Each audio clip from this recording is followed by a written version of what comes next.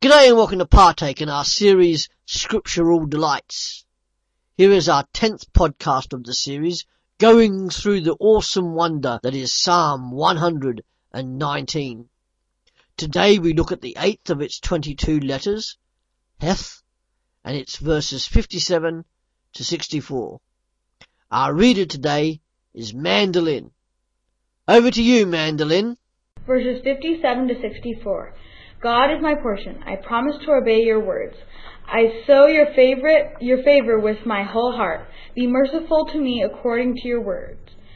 I consider my ways and turn my steps to your statutes. I will hurry and not delay to obey your commandments. The rope of the wicked bind me, but I won't forget your law. At midnight I will rise to give thanks to you because of your righteous ordinances. I am a friend of all those who fear you, of those who observe your precepts. The earth is full of your loving kindness, God. Teach me your statutes. Thank you for reading, Mandolin. That was great. Here the psalmist David starts off this segment with a bang, a great burst of exclamation of praise. You are my portion, O Lord. Wow! Here David seems to be lost in awe and wonder of the great God in whom he has put his trust and hope.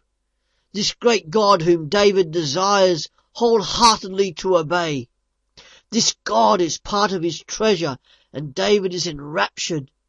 David could easily have turned to his vast wealth and resources for comfort.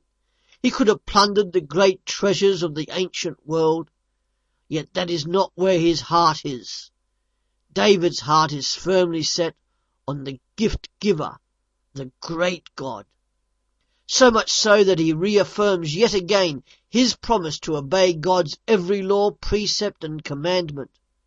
Here is a man expressing total heartfelt devotion to the God who chose him and therefore seeks to serve, Jehovah God.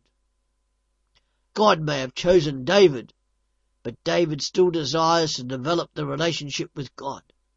He seeks God's face fervently, wholeheartedly and with great devotion.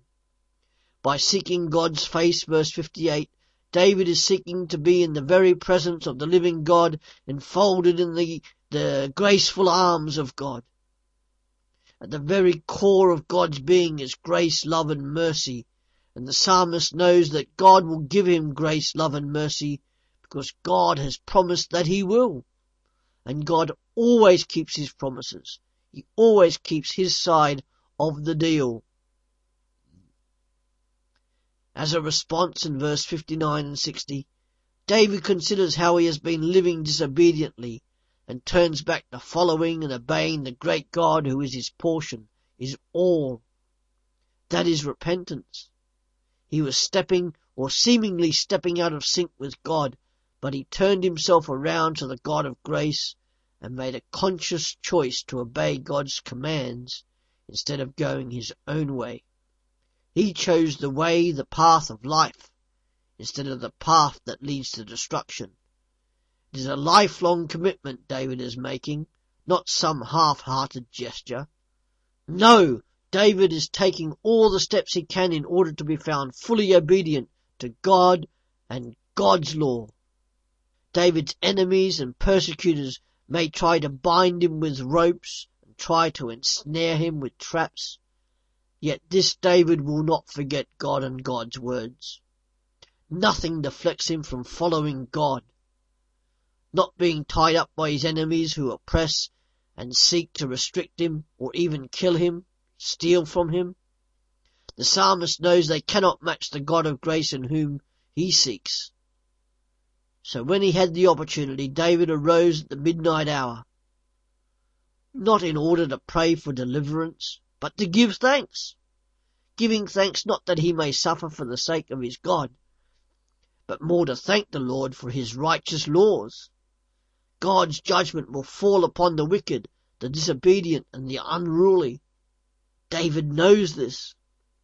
And we know from the historical books of the Bible that David was a friend with all those who chose to obey God, those who feared the Lord. These were the truly wise people, because the fear of the Lord is the beginning of wisdom. It didn't matter whether they were rich or poor, whatever their social status was. If they feared the Lord and obeyed him, David would be with them and befriend them. This great King David befriending the obscure who feared the law they served together. Whatever David had faced in his life, he knew that God had been there and loved him. Through exile, betrayal, war, peace, famine and prosperity, God had always shown his love to David. And this helps assure David that the Lord truly is his portion. So enamored is he with God, he constantly seeks to be taught by this great God. Lord, you are my portion, he started this section, and he finishes with another exclamation of how the earth is filled with the glorious love of the Lord.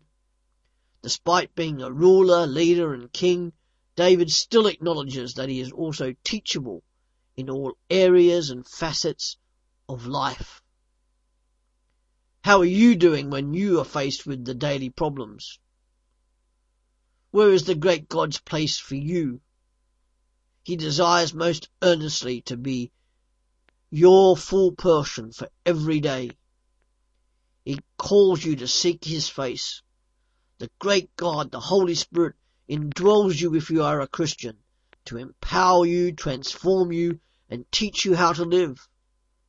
You are to be constantly filled with the Spirit, not just as a one-off experience.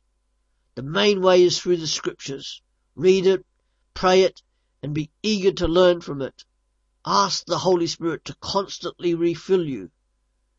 Don't be distracted by anything else, but be found fully seeking God in all facets and aspects of life.